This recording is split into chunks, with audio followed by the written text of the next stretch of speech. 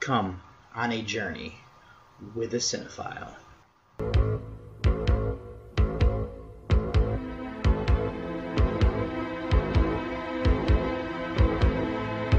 Wake up, sucker. We're thieves and we're bad guys. That's exactly what we are.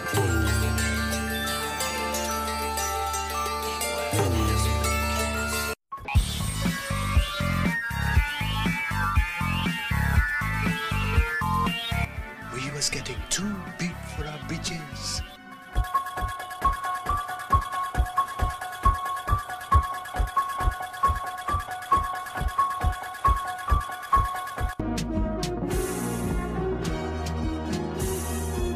What an excellent day for an exorcism.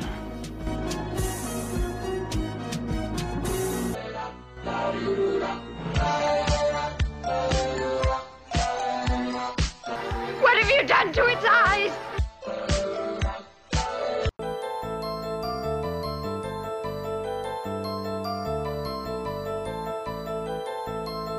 I said, I'm not gonna hurt you.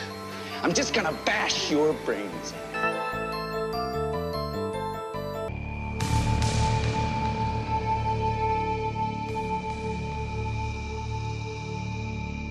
What's your favorite scary movie?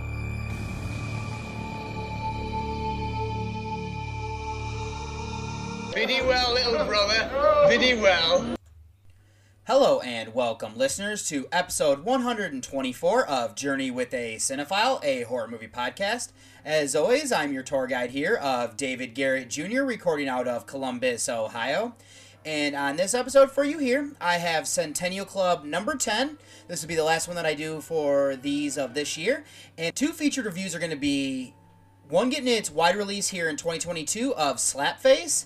And then I have that paired up with the last 1922 movie that I could find of the Headless Horseman.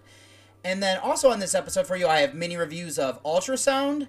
I've given another rewatch to Demons. I got to watch Darkness Falls, and then another 2022 release of X. It's too bad that movie didn't come out a little bit earlier in the weeks. I would have had that as a featured review here, but I will digress on that. Don't think there's anything else I need to get up to speed with here for this episode. What I'm going to do is get you over to a very brief break before I get into those mini reviews, and I hope you enjoy coming on this journey with me. Journey with a Cinephile. And for my first mini review on this episode is going to be Ultrasound. This is technically from 2021, but it's getting its wide release here this year.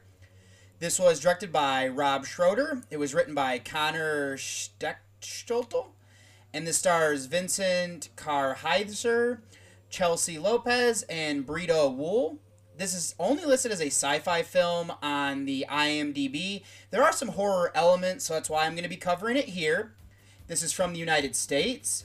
It is currently sitting on a 5.7 on IMDb and a 3.2 on Letterboxd, with a synopsis being, after his car breaks down, Glenn spends one hell of a odd night with a married couple, setting into motion a chain of events that alter their lives, plus those of several random strangers.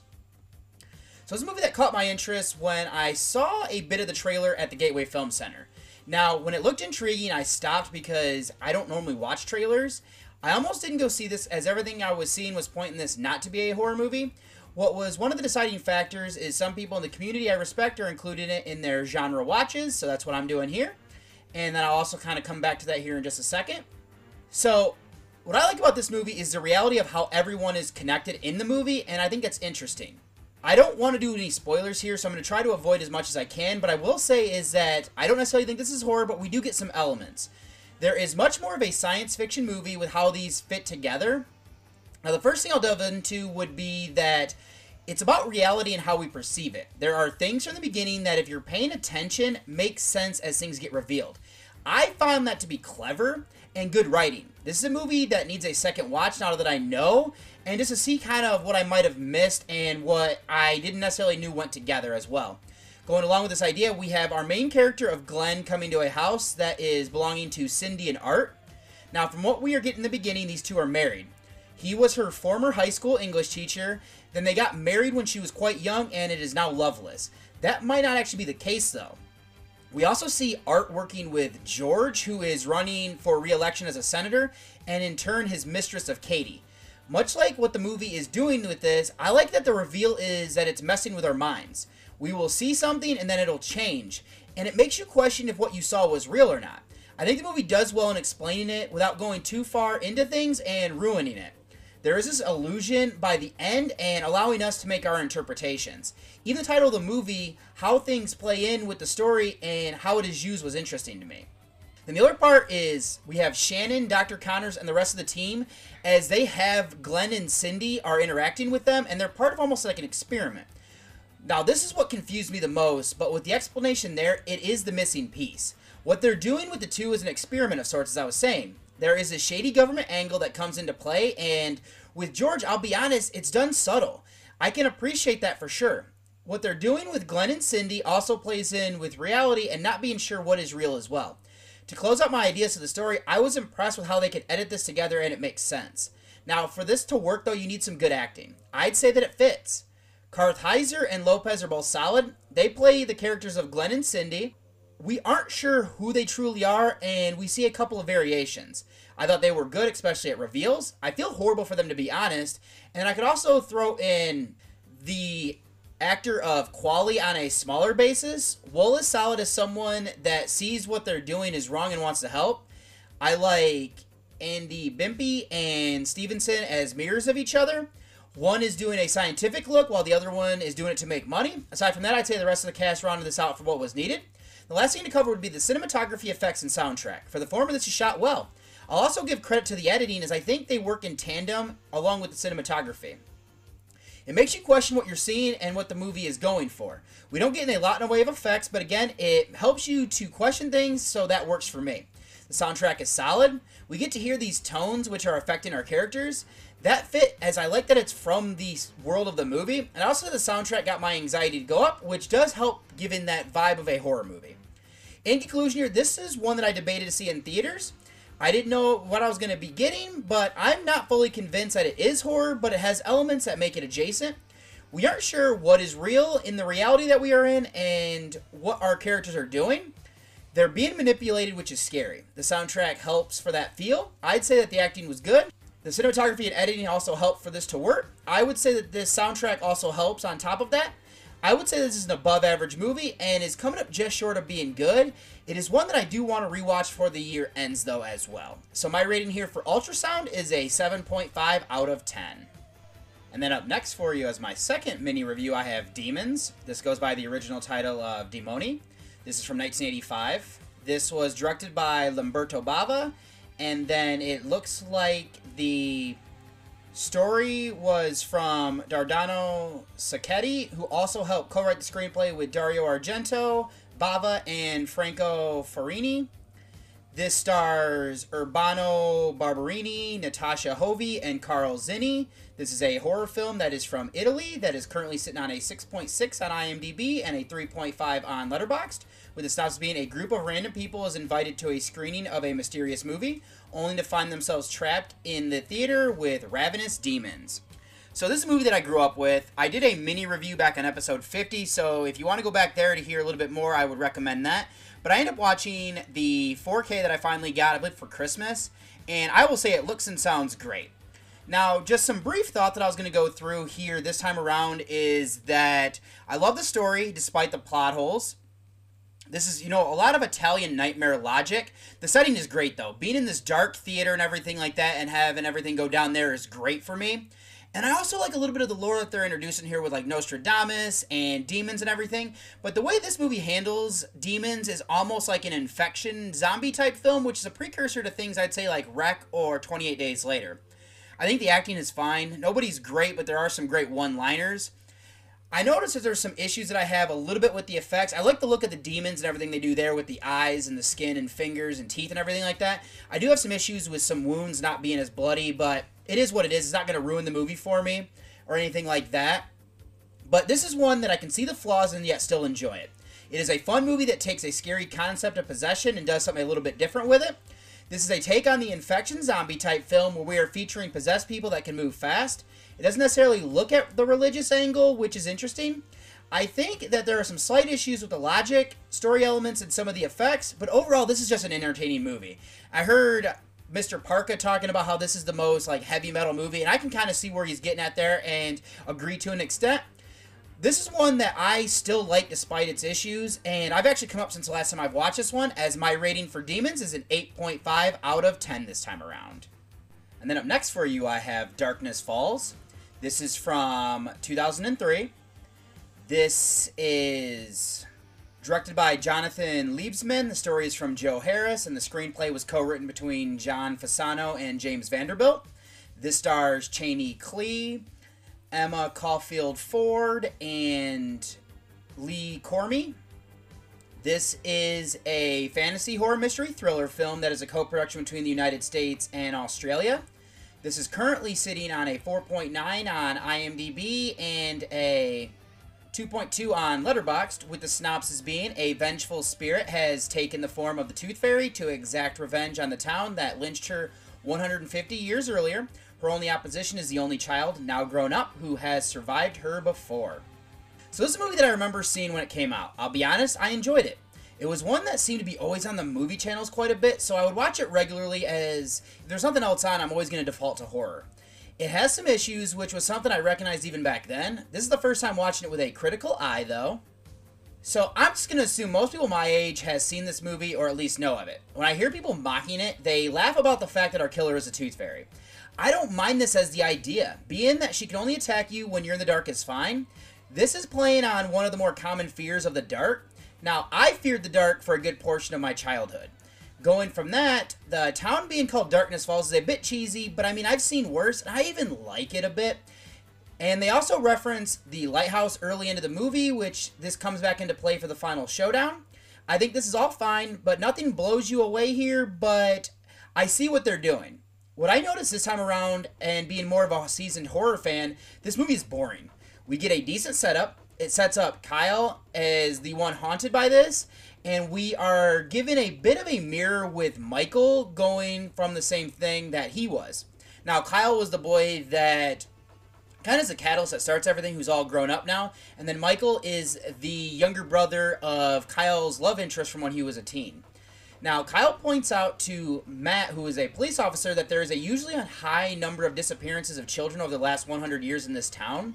Even the look of Matilda, who is the Tooth Fairy in this, is good.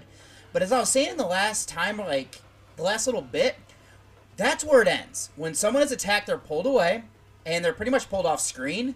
The body afterward might be dropped or thrown, but too much of it happens off screen. It gets repetitive, and it struggled to keep my interest. There are some good things here, but it doesn't utilize enough of them for me. Now, where I'll go next would be the cinematography and effects. Now, for the former, I like what they're trying to do to keep our characters in the light. Some of this, I think, comes off as cheap and doesn't necessarily work. I can forgive some of it, though. The cinematography in general is decent.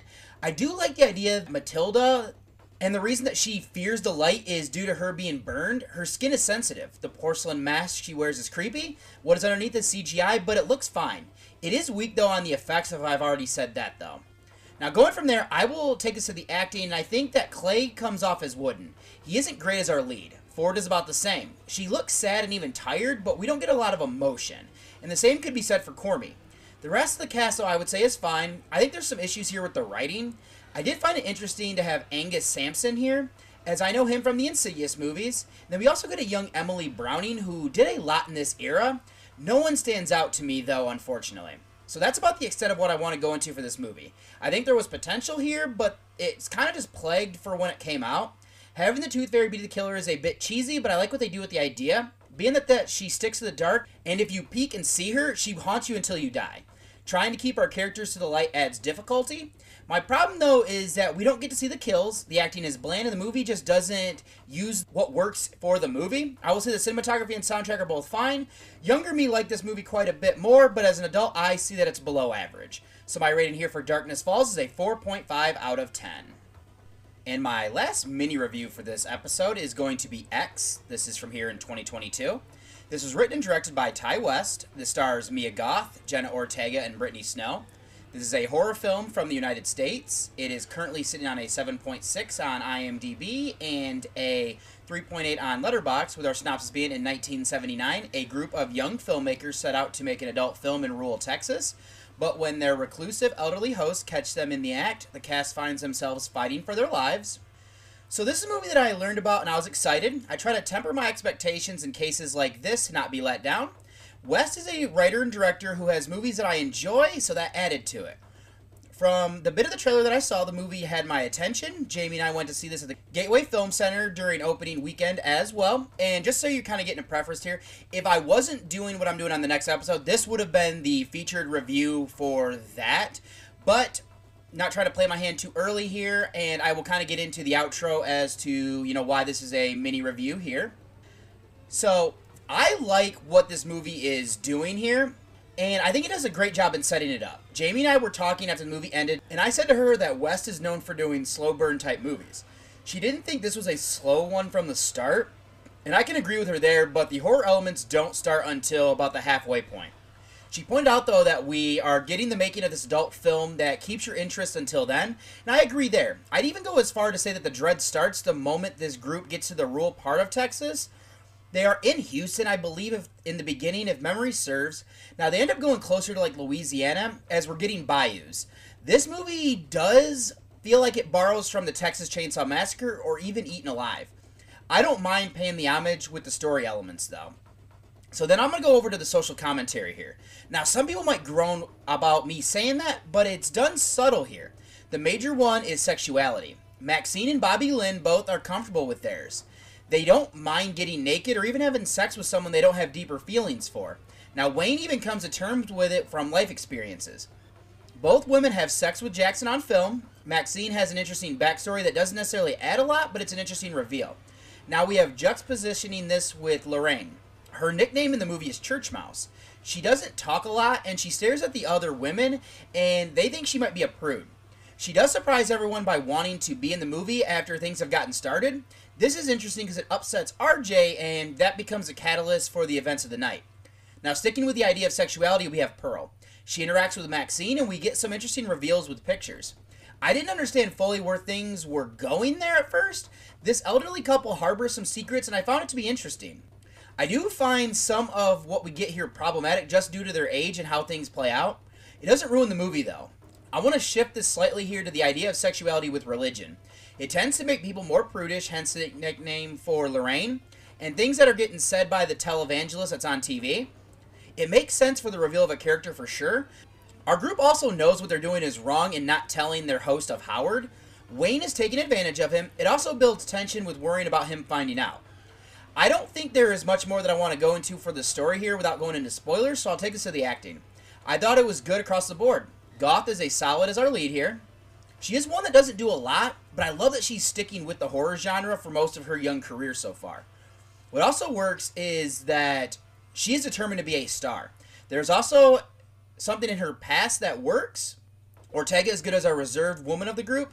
I like to see Brittany Snow as the more sexualized woman here. We do get to see her and Goth topless if you're interested in that. Kid Cudi was good as Jackson. I liked Henderson as our greasy character. I was also glad to see Owen Campbell. He's an actor that has impressed me in everything that I've seen so far, this included. Stephen and the rest of the cast rounded this out for what was needed as well. So that'll take me over to the effects, cinematography, and soundtrack. For this movie, it becomes a slasher film with exploitation elements. I like that the kills are implementing different tools you'd find on a farm. That added a good element. They're also brutal. From what I could tell, they were practical as well. If not, they hid what they were doing very well, so I would give credit to the CGI then, if that's the case. And I think the cinematography also helps with that, and I thought that was great. We get some beautiful shots, and I also think it was edited together masterfully.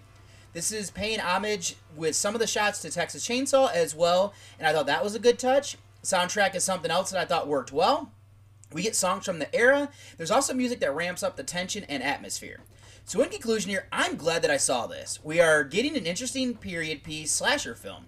There is elements that had commentary, which ticks boxes for me. The acting is good across the board. Thought the effects were as well, and they go brutal. This movie looks beautiful and of the era. What they do with the soundtrack works as well. I'll be honest is that this is high up there right now for one of my favorite West films. I'm going to give this a rewatch before the end of the year to see how this stands up with a second go-around. After this viewing, though, I have this as a good movie with potential to go higher. So my rating for X is the highest that I can give to a movie that is, newer. And, for also being a first-time watch, and I'm giving it a 9 out of 10. Now, what I'm going to go ahead and do is get you over the trailer of my first featured review. Mom, I know you're trying your best. Mariah! Spit on him. Your mom would have been proud of you, but I don't think she'd feel the same way about Lucas right now. You ready? This is gonna hurt.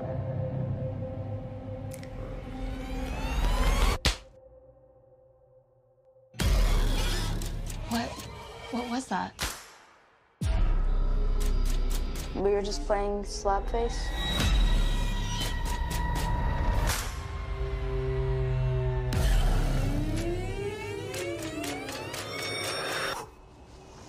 What happened? Did you see it? I grew up down on Bowling Lane, Come back here, pig! not far from where you guys are at. Lucas, sometimes we do terrible things. We can't help ourselves. I'm a Wiccan. It's like good witchcraft. I ever wonder what he does with himself? I mean, where he goes. You don't get it. It's something just for us. There's something I gotta know. Are you good or evil? She doesn't eat up the bad kids. She's their friend.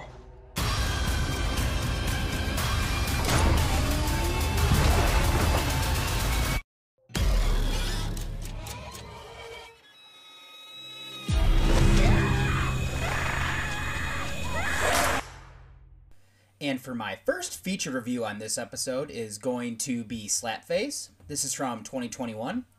This is written and directed by Jeremiah Kipp.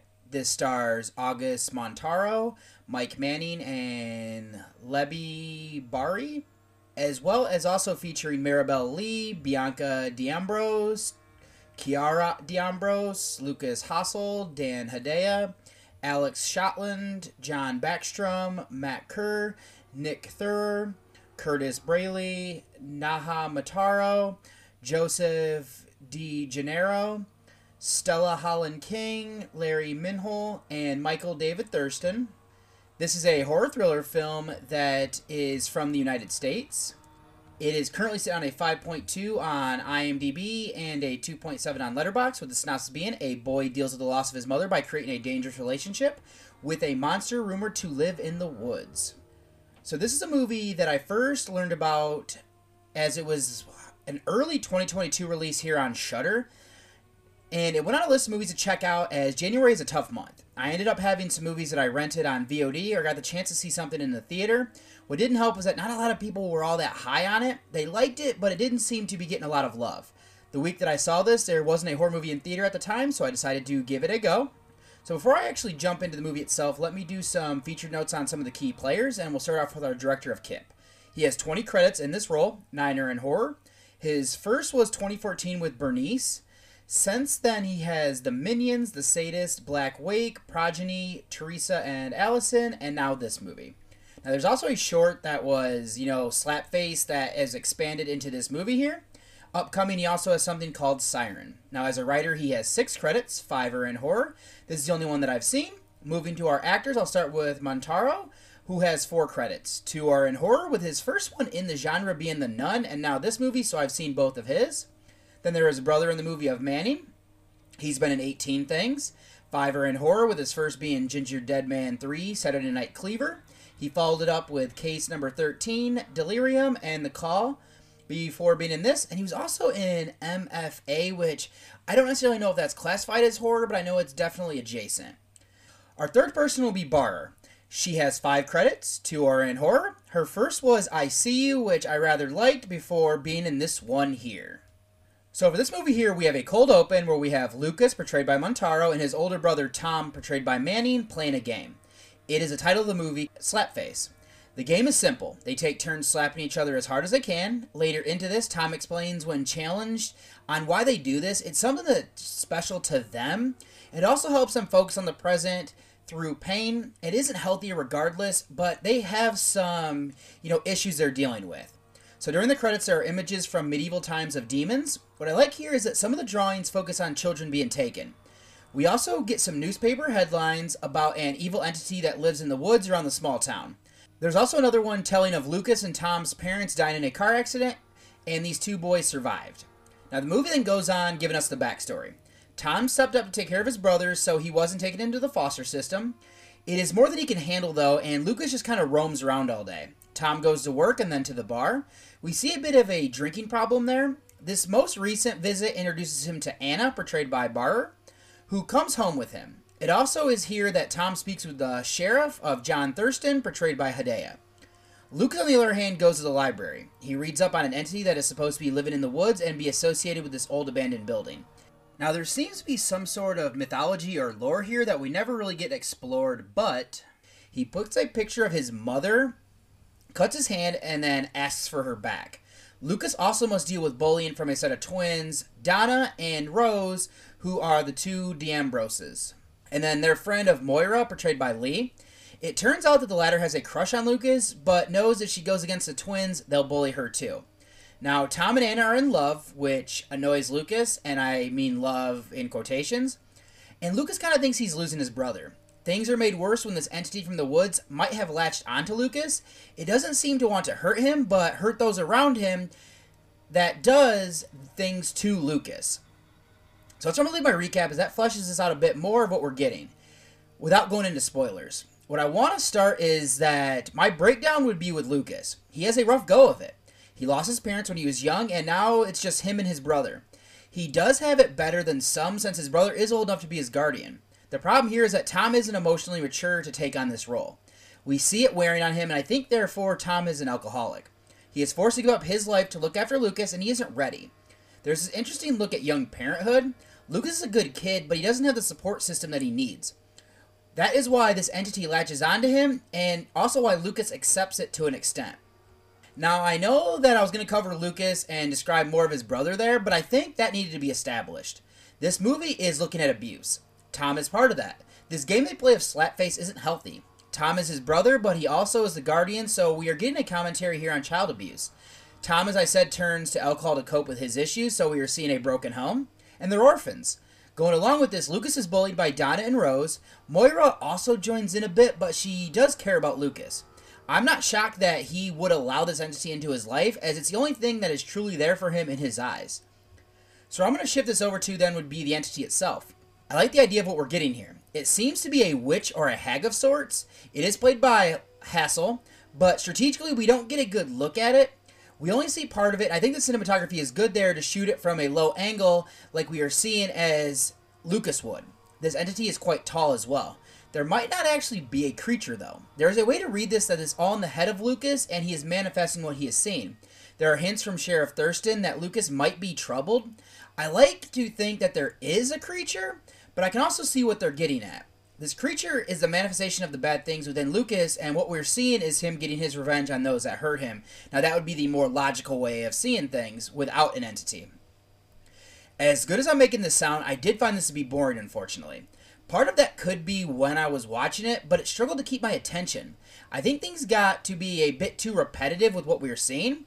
I wanted more of the creature, and learning a bit more about this backstory could have helped. With the running time of less than 90 minutes, it is a shame, to be honest. So then with that taken care of, I'll go over to the acting. I thought that Montaro does well as this boy who is struggling. With all the factors given, I can see the logical explanation to everything that we're seeing.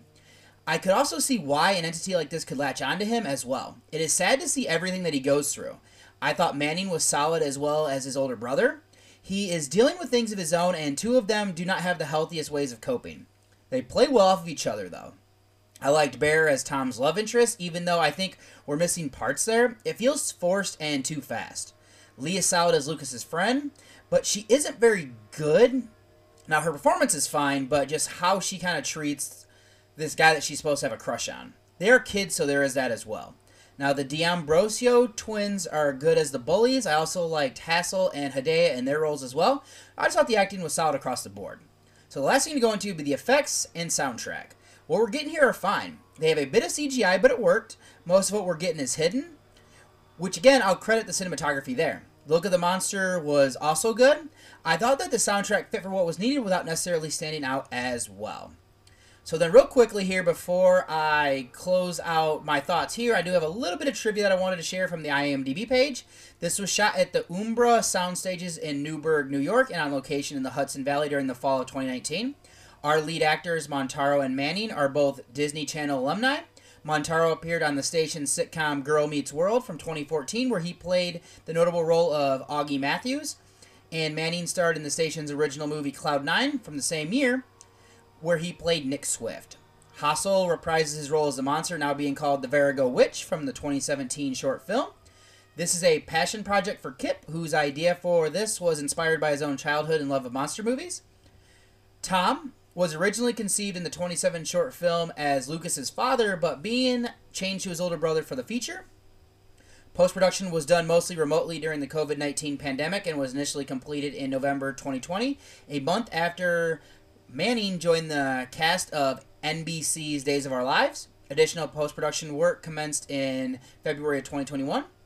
Kip, the cinematographer Dominic Civilli, and co-executive producer Curtis Braley make cameos, and real-life members of the town of Fishkill Police Department also appear. William Sadler was originally attached to be the sheriff before Hedaya took over due to his commitments to Bill and Ted Face the Music from 2020, a feature-length adaptation of Kip's 2017 short film of the same name. So in conclusion here, this movie had some promise. I like the social commentary that we're exploring, but I think the movie loses its way. We linger on things a bit too long instead of fleshing out some of the more interesting aspects. There is some time to play with, so I think by doing that, it makes the rest of the movie more interesting and work more. With what we have, the acting was solid across the board. I had no issues with the effects and cinematography. Does help there. Other than that, the soundtrack worked for what was needed. This movie is just over average. It is falling short with my issues to go any higher than that. So my rating here for Slapface is going to be a 6 out of 10. Now, I'm not going to do a spoiler section here, as I don't really think there's anything else I really wanted to delve into or anything like that. So what I'm going to go ahead and do is get you over to the trailer of my second featured review. Van Tassel always called upon his guests to tell him ghostly tales of Halloween. And Brown knew there was no more firm, potent believer in spooks and goblins than Ichabod Crane.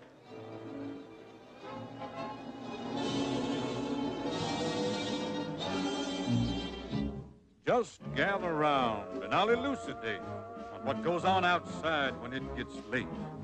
Long about midnight, the ghosts and banshees, they get together for their nightly jamboree. There's things with horns and saucer eyes, some with fangs about this size. Some are fat and some are thin. And some don't even wear their skin. Oh, I'm telling you, brother, it's a frightful sight to see what goes on Halloween night.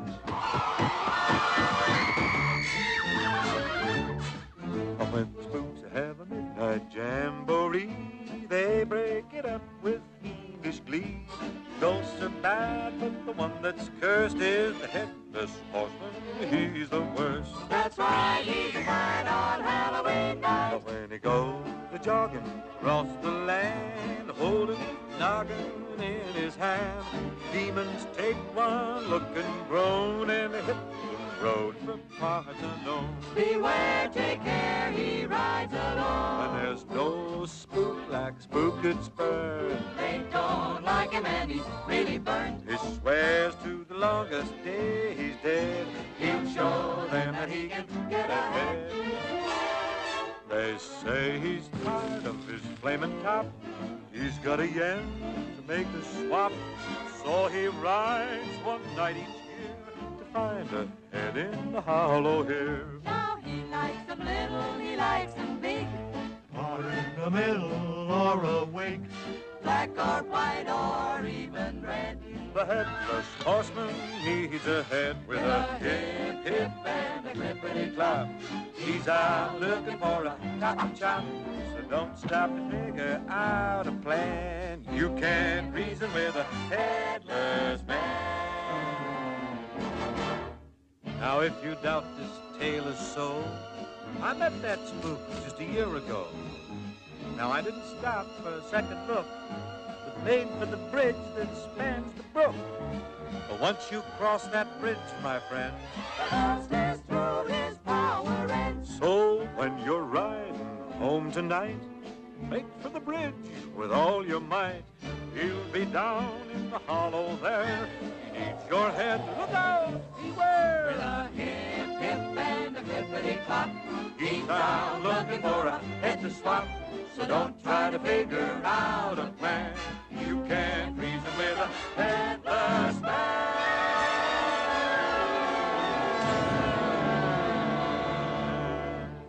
And for my second featured review is going to be my Trek Through the Twos as well as my Centennial Club movie, and that's going to be The Headless Horseman. This is from 1922.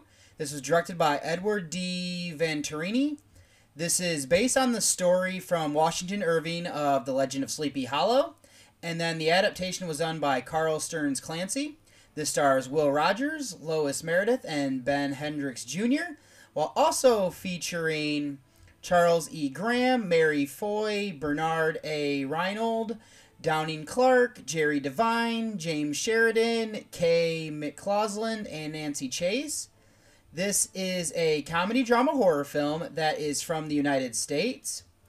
It is currently sitting on a 4.9 on IMDb and a 2.5 on Letterboxd, with our synopsis here being: the village of Sleepy Hollow is getting ready to greet the new school teacher, Ichabod Crane, portrayed by Rogers, who is coming from New York. As he tries to get ingrained in his new village, not everyone likes the new teacher. So this is a movie that I originally picked up after seeing and enjoying Sleepy Hollow. I was familiar enough with the source material, having read it when I was in junior high. It isn't necessarily on the level of H.P. Lovecraft or Edgar Allan Poe when it comes to the classics, but most everyone knows the story of the Headless Horseman and Ichabod Crane. So, before I get into the movie itself, let me do some notes on some of the key players here, and I'll start off with our director, who is named Venturini. He has 3 credits in this role. This is his first feature and the only one in horror. He did do 2 westerns outside of this, and I hadn't seen any of those. This is the only movie here. Then the writer of Clancy has 3 credits as well. Much like our director, this is the only one in horror and the only one that I've seen. He did do a movie called The Adventurous Sex. Now, he had more work as a director and a producer from what I saw. This, of course, is adapted from the story by Irving, and there have been 70 adaptations of his work. 13 are considered horror. So far, I've only seen this and Sleepy Hollow. Moving to our actors, I'll start with our lead. Rogers has 60 credits. I have seen 2. Out of horror, he was in Judge Priest, which I believe I saw in film class. This is also his most popular. He was quite popular as well before getting into this movie here. He does have another one in horror with One Glorious Day from the same year, but this does look like it's considered to be a lost film, so I'll get into that once I do my rundown list episode that'll be coming in the near future. I'll then move to Meredith, who has 3 credits in acting. This is her only one in horror and that I've seen. It did look like she worked with John Barrymore once. Lastly, I'll look at Hendricks. He has quite the career as well. It looks like he did a lot of gangster movies with James Cagney. He was in things like The Public Enemy, Little Caesar, and Rain with Joan Crawford. This was his only horror film, though. So much like the synopsis states, we start this movie in the village of Sleepy Hollow preparing to greet Ichabod. He is a man of science, but he also has knowledge of ghosts and other supernatural things. He is quite familiar with the legend of the Headless Horseman. Upon arriving, he is greeted by a welcome committee. It is most of the higher-ups of the village, which includes Baltus Van Tassel, portrayed by Reinold. He is the richest farmer in the area. His daughter is also the most desirable unmarried person, and her name is Katrina Van Tassel, and portrayed by Meredith. Abraham Van Brunt is also known as Brom Bones, who's portrayed by Hendricks. Now, he has eyes set on Katrina and is jealous when she seems interested in Ichabod Crane. So then, Ichabod goes about teaching the children, but he upsets Dame Martling, who's portrayed by Foy. Now, her son Jethro, who's portrayed by Sheridan, is a troublemaker in school. To get back at Ichabod, she tries to find ways to punish him and to get him run out of town. Brom Bones helps here as him and his friends tear up the school. Ichabod believes it to be done by witches. Jethro relays what happens, and she sees a way to get the elders of the village to turn on him. So before fleshing out the story here, Katrina is interested in Ichabod. He must work up the courage to share his feelings. He also won't be easily run out of town. Part of this is having no money, but there's also his pride. Now, an encounter with the Headless Horseman could change things for him, though. So now I'll be honest, this version of the story ran about 75 minutes, and there isn't a whole lot to the story if I'm honest.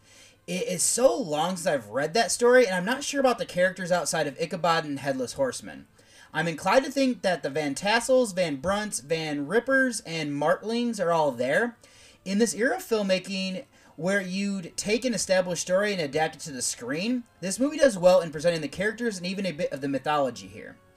So in the last bit that makes this story interesting is the mythology. The Headless Horseman is an interesting character. It is believed to be a soldier who lost his head and at night searches for it. There are stories shared about the entity and racing characters and stuff like that. Now, we get a character one night who wakes up thinking she hears the Horseman. Her husband quiets her fears, informing her that it's just Brown Bones and his crew. We get a cool ghostly effect to see the Horseman early in the movie. The problem is that we don't see him again until the end. What I wanted more of is what we got in like the movie Sleepy Hollow. This isn't that type of movie, and I also don't think they had the resources to show it more. I like the effects that were used that first time. I'm not a fan of the reveal at the end of the movie, though. Since this movie is part comedy, I think they're trying to play it up for laughs. So that'll take me over to another issue that I have here, as this movie is boring despite its low runtime. I think it's due to what they focus on. Rogers is good as Ichabod, and I even like the arrogance he plays the role with. Meredith works as Katrina.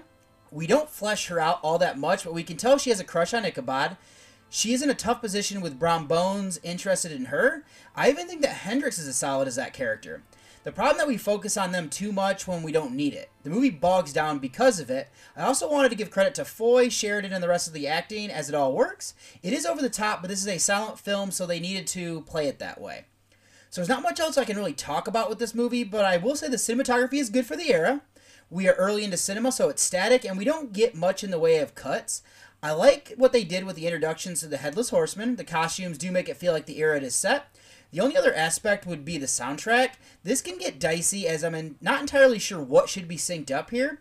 What we get is good, though. It adds atmosphere to the movie. It is the same song that we get played over and over again quite a bit. They might be using like 2 or 3, but for the most part, that's just kind of what we're getting. It doesn't ruin it, but just something I wanted to bring up here. So then, before I kind of close everything out here, I have just a little bit of trivia. This is the first feature photographed on panchromatic negative film, which was equally sensitive to all colors of the spectrum, unlike the earlier orthochromatic film, which rendered blue skies and blue eyes as pale white.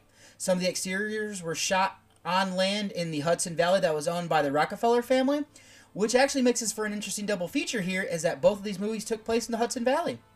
Now, entire production made in Terrytown at the exact locations Irving had in mind when writing this famous story. This was in a newspaper from the Yonkers Statesman and News back on January 8th of 1923. So, in conclusion here, this is a decent take on the source material for early cinema. This is an era where you would base many movies off established works. I like Ichabod and think Rogers does well in portraying the character. The lore of the Headless Horseman is good, but I wanted more there. This movie just has a twinge of comedy that doesn't necessarily work for me. I would say the acting was fine and that this was shot was in line with the era. There are movies from the same time frame that did more there, and even with the effects. Other than that, I'd say the soundtrack of my version fit and helped with the atmosphere. I believe this to be above average. It's just lacking some parts for me to go higher than that. So my rating here for the Headless Horseman is going to be a 6.5 out of 10. Once again, I'm not going to do a spoiler section, as it would really just be me revealing, something that happens near the end of the movie. Even though this movie is 100 years old, I don't want to do that, so what I'm going to go ahead and do is get you over to a very brief break before I close out the show. I would like to welcome you back one last time, and then just to close everything out here for this episode, if you'd like to get in touch with me with any sort of feedback or to send me anything you'd like to have read on the show, you can send me an email at journeywithacinephile@gmail.com.